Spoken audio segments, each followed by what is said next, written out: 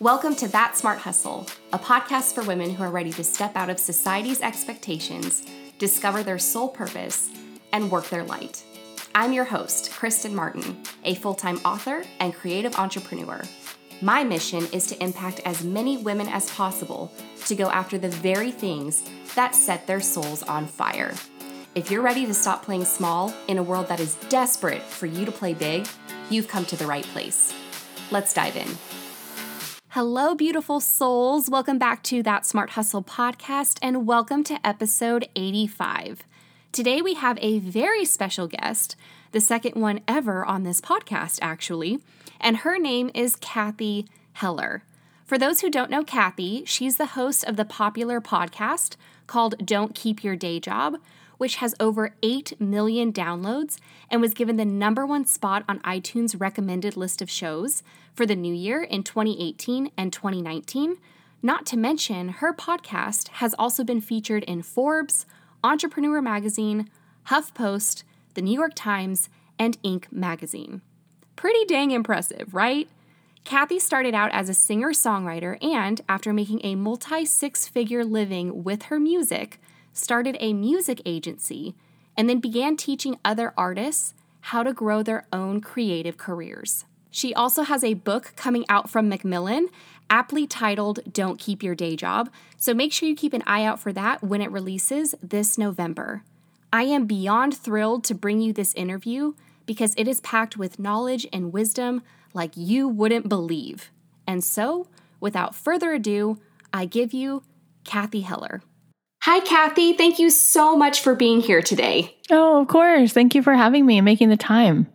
Oh, absolutely. Could you tell us a little bit about yourself and what got you started in podcasting and creative entrepreneurship? Yes. So I'm a mom. I have 3 little kids, 3, 6, and 7.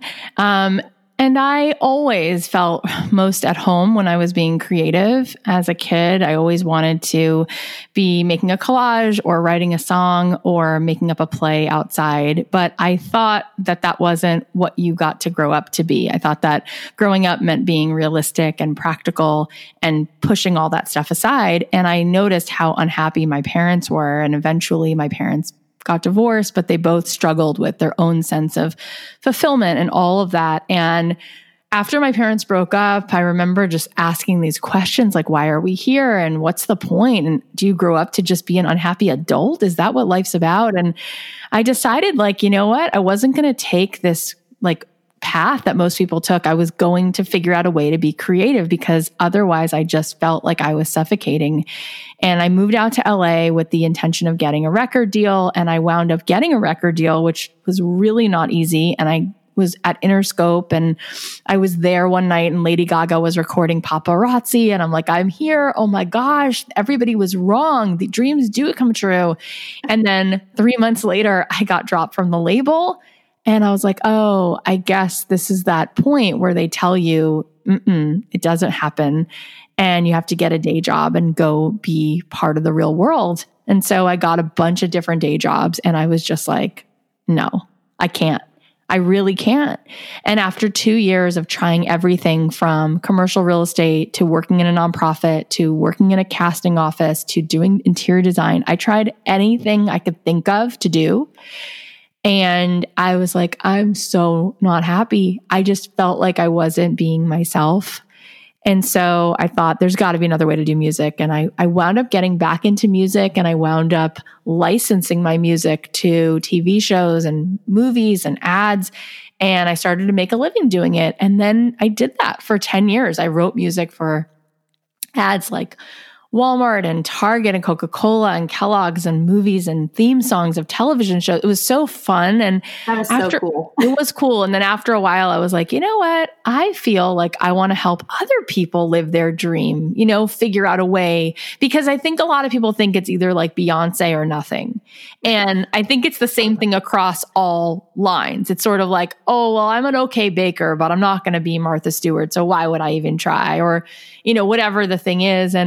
And so I was starting to do really well as a songwriter, and it wasn't anything I had ever thought of as a model, like being able to make a really good living. I was making like a few $100,000 a year writing music for movies and shows. And that was just something I sort of found along the way.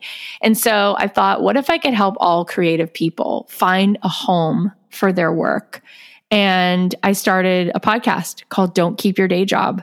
And I started it sitting on the floor of my old house. And that was 2.5 years ago. And now we have almost 9 million downloads. And it has really spoken to people's hearts. And I feel so grateful that we have helped so many people I never would have met. And they've started their cheesecake shops, and they've started writing their screenplays, and they've started doing all their things. And it makes me feel so filled up. Oh my gosh, that's amazing. Over 9 or almost 9 million downloads. Can you believe that? That is such an accomplishment. Holy cow. Thanks. I mean, there are people who have 70 million downloads, but probably their shows have been on for like 7 years, you know? And for 2.5 years, that is so impressive. Thank you. It really is. Thank you. I love that. So you said that you started out as a singer-songwriter.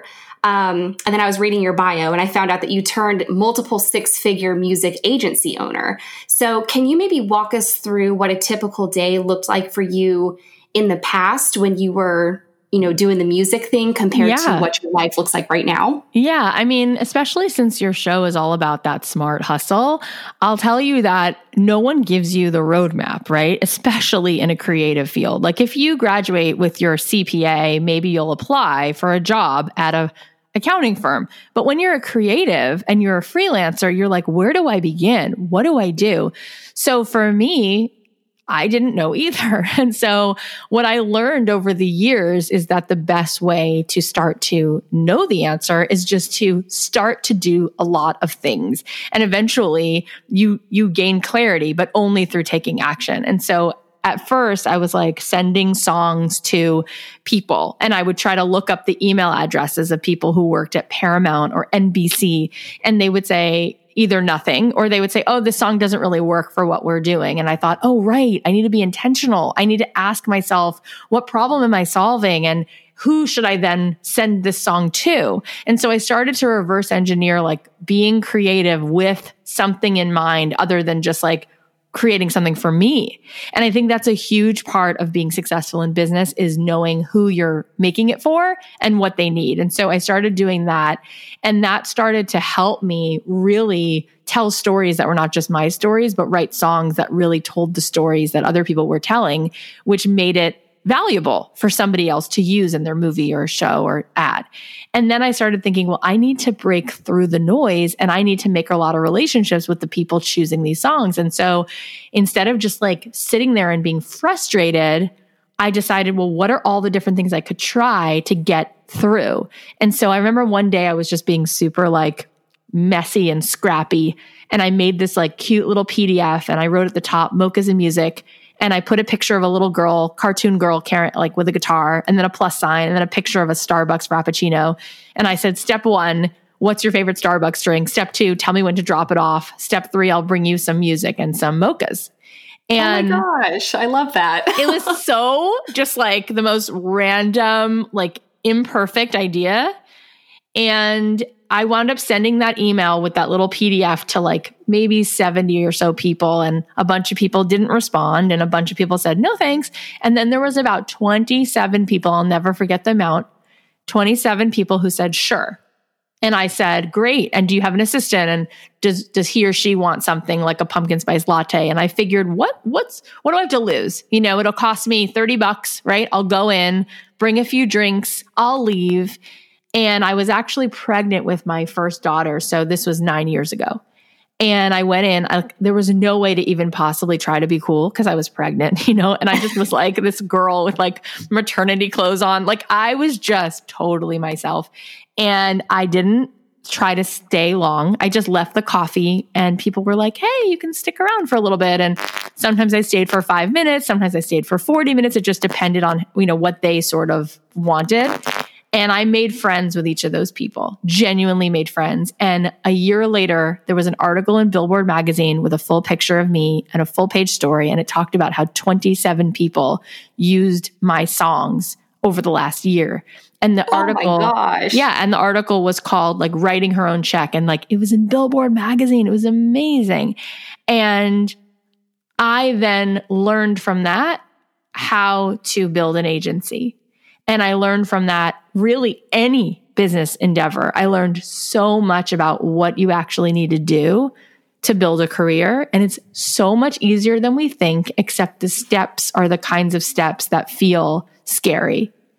And people are disproportionately rewarded for certain kinds of action. And when you're doing that kind of outreach, where you're making it count, where you are making a person-to-person connection and you're not being businessy and you're not sending these like boring emails, but you're being personable and you're getting through to the heart of like, this is another person. They have a long day ahead. They have a dog that has to go to the vet. It's not their job to write me back. What can I do for them? Like, how can I stand out? Even though I'm putting myself out there and it feels really vulnerable, it's like magic.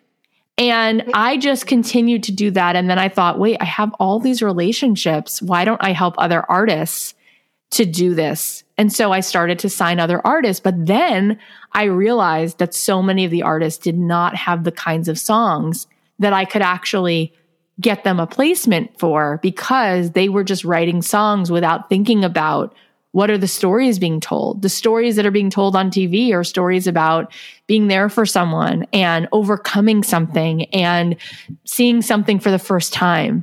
And the stories that most people write is just about heartbreak and breakups. And so I realized, oh, they have to get that first piece that I got, which is you have to know that you're serving someone else.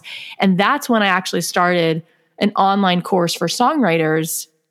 And that class made $1 million. And when I say $1 million, I mean, it makes $2 million, but a year. And I couldn't believe I've never done an online course. I didn't know what I was doing. I did it out of necessity. Like, these are the songwriters in my life.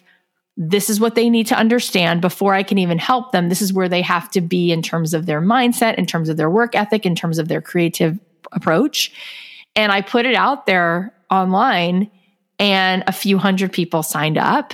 And the class was like $200 a month or like $2,000 for the year. And I was like, oh my God. And so I would open the class like twice a year, and you could just do the math. It just like, and from that class, I had so many artists saying, Kathy, what you're teaching people, how to fish for themselves, how to believe in themselves, how to stay in the game, you have to start a podcast. And I was like, okay. And so that was a little bit of the journey of what my day-to-day was business-wise that led me to actually having a successful career. Oh my gosh. Thank you so much for sharing all of that. It really sounds like you were consistent and you were persistent, and also you were intentional with your time and with what you were doing. Like, you were saying that you wanted to be of service, and you figured out kind of like who your target audience was or who your ideal client was. And then I didn't even know that you had an online like music course like that, which is really, really neat. Yeah. And then, that turns into something that just like skyrocketed in such a crazy way, Yeah, it really did. And now, because of my podcast, I do other things where I coach entrepreneurs and help them find and really crystallize their idea. Because there's a lot of people who are not even clear yet what their idea is. So I do some of that. But you're absolutely right. It's about having that tenacity where you just keep getting back on the bike. And the truth is, every single person listening has Michael Jordan superpowers in something, but we don't stay in the game long enough to find it. We give up way too soon. We're so hard on ourselves. And so it is about, like my husband says, you have the will of a small country. He's like, you will just keep going. You're like just so persistent. And I mean, it's true. I am like that. When you think of like water and rock, you're like, oh, rocks are so much stronger, but like the water is so persistent. So it actually, over time, it's the thing that's stronger than the rock, right? It's what created the Grand Canyon. It's just the persistence, like nonstop. Right. It erodes, right? And it shapes everything around it. Yeah. The persistence. Yeah. And then also, I think what's at the heart of it is really, truly having empathy, because business is all personal. And it's all relationships. And the first person you have to have empathy for is yourself. Because the number one reason people don't do stuff is because they are so hard on themselves. They don't even want to try. They don't even want to press publish on the blog or the podcast or put their screenplay out in the world because they can't bear the fact that it's not so perfect. So you have to have empathy for yourself. You have to have the courage to put your hand up and lead, even though you are completely imperfect. And then you have to know that the difference between a hobby and a business is a business means you're serving someone else, because that's what happens in business is you get paid. And being paid means somebody else just let you know, I value what you're doing because I need that thing. So if it's not about empathy for other people, then it really should probably just be a hobby. And I think a lot of people get stuck there. They're so worried. So good. Right? I think that's good. True. Thanks. Oh my gosh.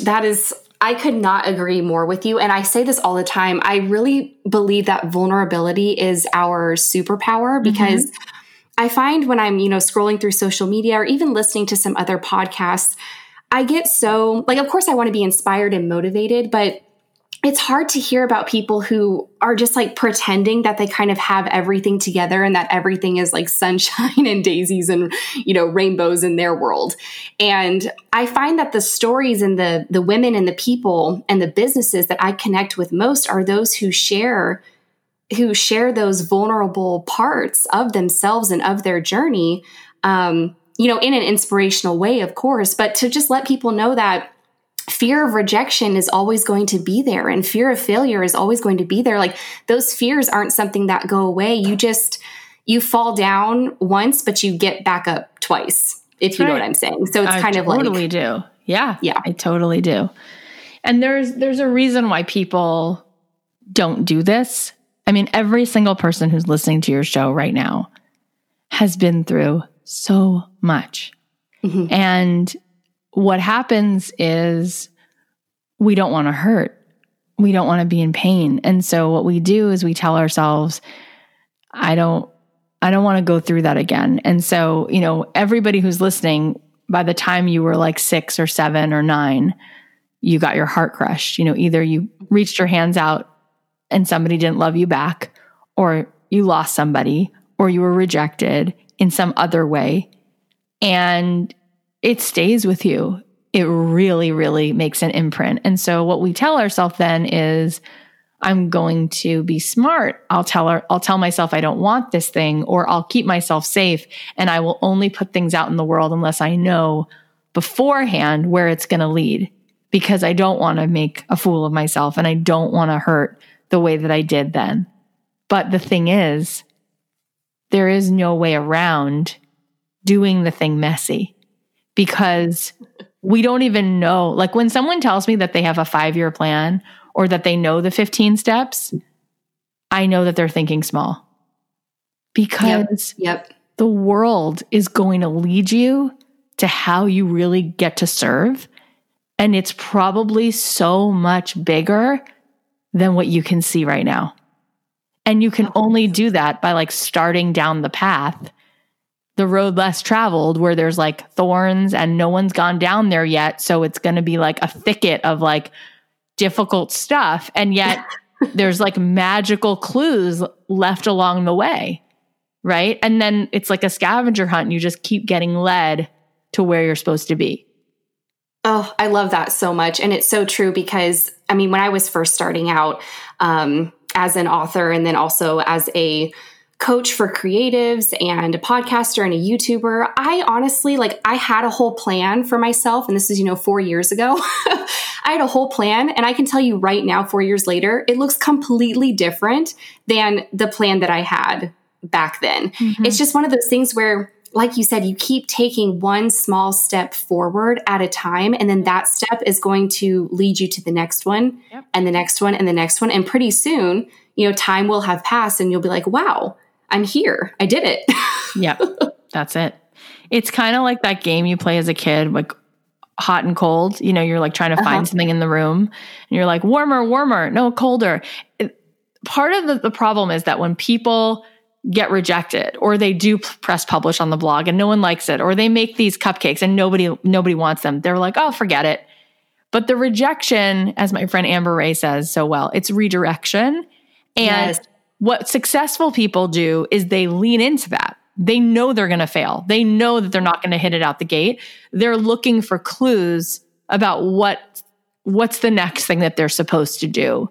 Right. So so most people don't get that though. Like you just said, it's so easy to make up a story like, oh, this person just like walked right into this success, but no one does that. No one is born Mozart. Like people have to develop into that.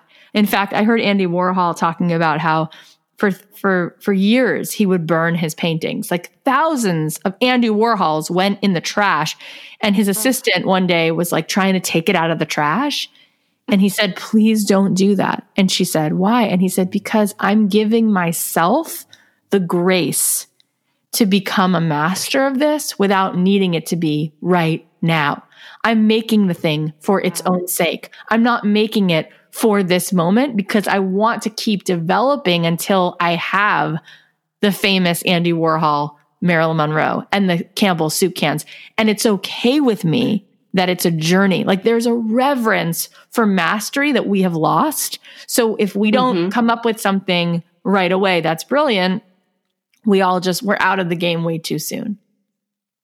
I think that comes to, just with instant gratification. And now, especially with, the internet and social media and Amazon delivering things in one day, it's like we're so used to getting things right away. So then when we're building a business, a creative business, or writing a book or whatever it is, when it doesn't happen in the timeline we think it's going to, that's where a lot of people will just give up. And I'm like, no, you're giving up before the miracle is about to happen. You're giving up before, you're being tested right now to see if you really, really want this. And if you do, you're going to make it out on the other side, and it's going to be amazing and successful and even better than you could have imagined. Yeah. And Seth Godin wrote a book called The Dip, which is all about that and how most people give up way too soon and they go build someone else's dream. And meanwhile, if they would just stay in it through the dip, on the other side of that dip, there's so many less people who are still there. And that's where scarcity lies. And part of the reason you'll be successful is because you stayed in continuing to try to solve this problem and you're still there. And most people are, they give up and then they build the dreams of the people who stay in it through the dip. But we need to continue to get our hands messy and give ourselves the empathy and the grace to let go of the shame. I heard Ed Sheeran talking about how with songwriting, and he's such a great songwriter, and he was talking about how songwriting to him in the beginning was like going to a cabin and nobody's been there for like 4 months. You go to your friend's cabin in Vermont, everyone's there for the weekend, and you go to make some spaghetti and you turn on the faucet in the kitchen and the water comes out and it's like sludgy brown water and everyone looks like, oh no. And then you say, no, this is how it is. Just give it a minute, right? Like then the water keeps running clearer and clearer and then you're fine and you're good and you make your spaghetti dinner, right? And he said, that's the thing. He said, like with becoming a great songwriter, he said, I first had to write the brown sludgy water. I had to write all those songs first so that all the good songs could eventually be born. And so I think that's what most people don't have the self-love to allow for. If the brown sludgy water comes out, they don't stay in it long enough till all that beautiful work is born. So that's so true. Yeah, it is. And that's why I always say to people, have the courage to make mediocre things. Please. Yes, have the courage to make mediocre things and have the courage and give yourself the grace to fail. Because that's the thing. I always say this too, like failure isn't really a thing. It's just an opportunity to pivot. Like you said, rejection is just redirection. Yeah, I love failure that. is an opportunity to pivot. That's all it really is. And so it's not something to be afraid of, but I really think it's something to embrace instead. Yeah, I love that so much. I totally agree. Love it. So I know you have a book coming out from Macmillan this November, fittingly called Don't Keep Your Day Job. Yeah. And we have a lot of writers in the audience. So I would love to know what that process of writing that book looked like for you, and if you have any advice for first-time writers. Yeah. I mean, oh my gosh, writing a book really brought up all of my imposter syndrome. I wanted to just like close the laptop so many times and just email Macmillan and be like, why did you give me a book deal? I don't know how to do this. It is not a good book. I had so many moments like that. So I just want to let you all know that that is not something that you should beat yourself up for if you feel that way. In fact, I had Martha Beck on my podcast, and I remember hearing her say that when she was writing her first book, she would go to the bookstore and look around at the aisles of thousands of books, and she would think, why am I writing a book? Like, obviously what I'm going to say has been said. Like, what the heck am I doing? And one thing I'll say is that if you're going to say something true, it doesn't have to be new. Because we are all feeling this thing of, I want to feel seen. Every day when people are scrolling through their phone, they're looking for something that makes them feel less alone. Like, oh, I love that blog because I just related to that, or that video, I'm going to share it because that's me. That's so me. So you can never hear those things enough. So it doesn't matter if 15 other people already said it. There's still room for you to say it because it's true for you. And I also think that when people are writing, they'll often say that, I've heard Seth Godin talk about this. He's like, people say like they get writer's block, but no one says they get talker's block, right? So true. And he's so good. He's like, why is that? Right? Because when we write, we allow ourselves to develop what we're saying as we're going. When we're talking. Yeah, when we're talking. When you're writing, it's as if like it has to be elevated to this thing that already exists. There's no room for you to just write. And so I used to tell myself, I'd open the laptop and I'd say, oh my God, I have to write 70,000 words. Today, I'm just going to write a horrible version of this chapter, right? Just write it. And I had Stephen Levinson on my show, who wrote the Tony Award-winning Broadway show, Dear Evan Hansen, which I love. And he said, writing a good play or writing anything is like you're a detective. Like, you write a few bad pages, and then you go back the next day and you're like, is anything here worth saving? But that's how you eventually get the good stuff, right? Is just give yourself permission. So that was part of my process. As far as getting the book deal, one thing that I would tell people to do is like, don't wait. My friend Andy J. Pizza says that people wait for the fairy art mother to like show up and knock on your door and give you your big break. 4 years before I had my book deal, I tried to get a book deal. I wrote a book and I sent it to every agent and nobody wanted it. And then a few years later, I started a podcast, and within 2 episodes, somebody who heard my podcast, she wrote to me. She's like, I live in New York City. I work in publishing. You have to have a book. And so the idea of like, go ahead and go make something, make your own thing instead of waiting for opportunities is so awesome. Because if it wasn't for making the podcast, I wouldn't have gotten a book deal. And just to be also really transparent, I got a book deal. I wrote a draft of the book. They hated it. I had to rewrite the whole thing, the whole cotton picking thing. Oh my gosh. And it was really the best thing because I had grown so much in the time that I first wrote the first draft and the time I first wrote the second draft, that I was so grateful that that first book did not hit the stands, because there was so much more that I really wanted to say, because I then had another year under my belt of the show and I had really gotten clearer about what I was really saying. And so I love that. I would encourage people, if you want to write a book, you want to have a web series, whatever you want, like start every day, give yourself the accountability that you're going to post something online, a blog post, you're going to post a podcast, because you will develop the clarity around what it is that you are speaking into the world. Right. You can't develop the clarity if you don't actually start and just do something. And like you said, have your allow yourself the grace to have it be imperfect and to start messy. It's okay. We all start there. I look at like my first podcast episodes, my first YouTube videos, and I'm like, oh my gosh, right? What is this? Oh, me too. But I love looking back at that because I get to see how far I've come and how much I've grown. 100%. It's about the journey.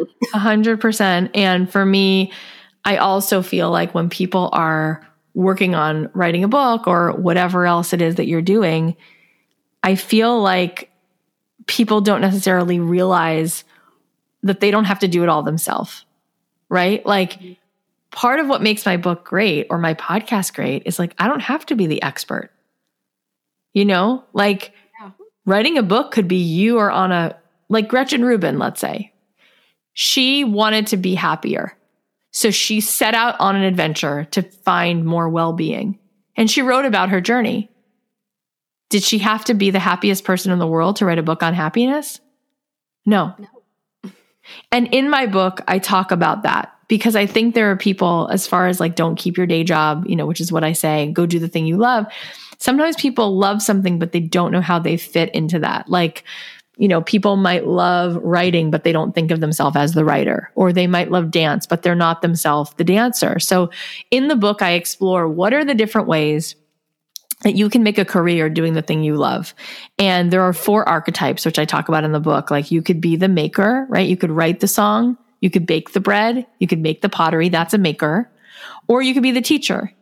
Maybe you teach people how to make pottery. Maybe you teach people how to bake bread. Or you could be a curator. You help other people who have that work. You help bring that work to life.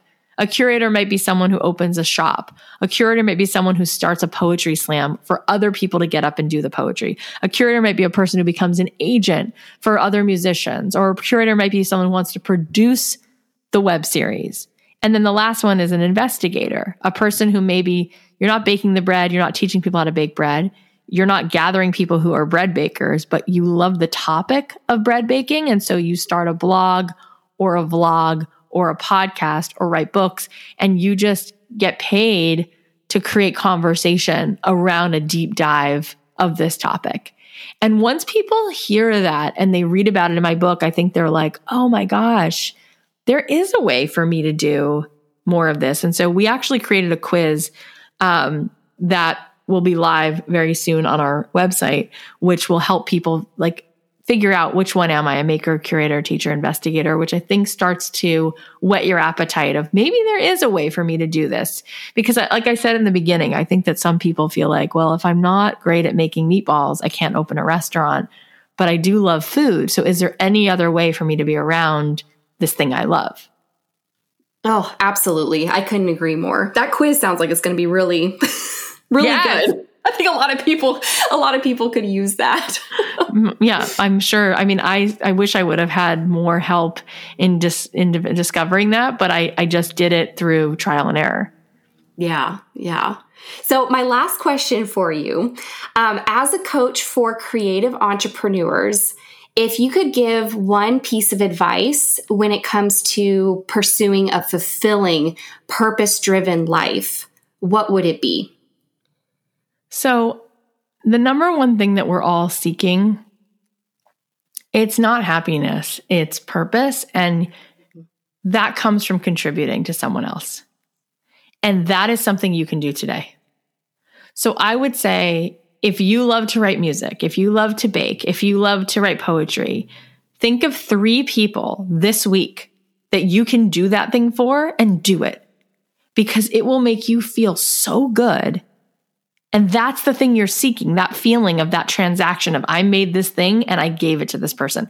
That's number 1. Number 2, by doing that thing and really grounding yourself in the fact that I'm doing this to serve this person, you'll figure out more of what they want so you can serve them better. It's easier to make someone a dress when you know the color and the fabric she wants and where she's going to wear it, right? So most people build businesses backwards because they build the business, but they don't build it with the person they're building it for in mind, which is what I keep saying. So by going ahead and just doing the thing for the people, it gives you momentum, it gives you a feeling of purpose, and then it gives you the data of what it is they need. And then you just keep seeing, oh, I made cupcakes for this one person down the street and she loved it. And she just said a friend has that. So a friend wants that. So I'm going to now make another dozen for her friend.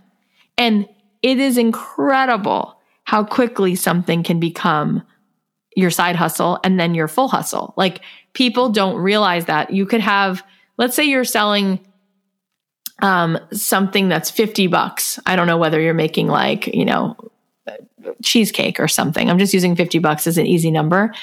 If you sold 30 things for $50, that's $1,500 a week. Mm-hmm. And that's $6,500 a month. There you go. Quit your day job. Right? So it's like, keep your day job. think about how you could just get to that. Like, how could you get 30 human beings a week excited about your offer? Is it a yoga class? Is it selling cheesecake and then calling up places that might already have the customer for the cheesecake, like a coffee shop, and you can sell it to them wholesale? Because if you got just a few shops to buy a couple a week, you can quit your job because now you're making $1,500 a week. Right. I just think that people make it so black and white. It's all or nothing. And they're not, everyone who's listening has a great idea. But in order to figure out how to make it sale, we need momentum. And that happens through getting in action. So I would start with make that thing for 3 people right now. Just go ahead and do that for someone. Oh, I couldn't agree more. Absolutely. Such good advice. Thank you. Can you let everyone know where they can connect with you and learn more about everything that you offer and social media and all that good stuff? Yes, that's so sweet. Well, we have a lot of incredible bonuses coming up, including there's all these bonuses of Q&A calls with me and coaching sessions if you pre-order the book. So I would highly encourage people to pre-order the book wherever you buy books, whether it's barnesandnoble.com or amazon.com. The book is called Don't Keep Your Day Job. If you go to don'tkeepyourdayjob.com/book, you can find a link to all the places, and up there will be all the different bonuses we're offering. And then you can find the podcast wherever you listen to podcasts. And it's also called Don't Keep Your Day Job. And you can find me on Instagram at Kathy.Heller. And my name is spelled with a C. And I am crazy, but I do read and respond to every DM. So if you want to reach out to me, you can find me there. I aspire to be more like you. Oh God, no, I don't know if it's a good thing, but I'm a little bit obsessed with my work. Well, that is so awesome. I will leave all of that information in the show notes. So for those of you listening, make sure you go connect with Kathy on social media, subscribe to her podcast, and don't forget to support her by reading her book, Don't Keep Your Day Job, when it comes out in November. And Kathy, I just want to thank you so much for your time today. It was such a pleasure speaking with you, and it was a real treat having you on the show. Oh, you're so sweet. Thank you. It was really a treat to be here. And thank you for all your positive, good energy. Oh, thank you so much. And take care. Thank you so much for tuning in today. If you love this episode, please subscribe to make sure you don't miss anything. For more beyond this podcast, including information on my YouTube channel and webinars, visit me at thatsmarthustle.com. And for daily inspiration and writing advice, come hang out with me on Instagram at author Kristen Martin. I'll talk with you all again very soon. Cheers.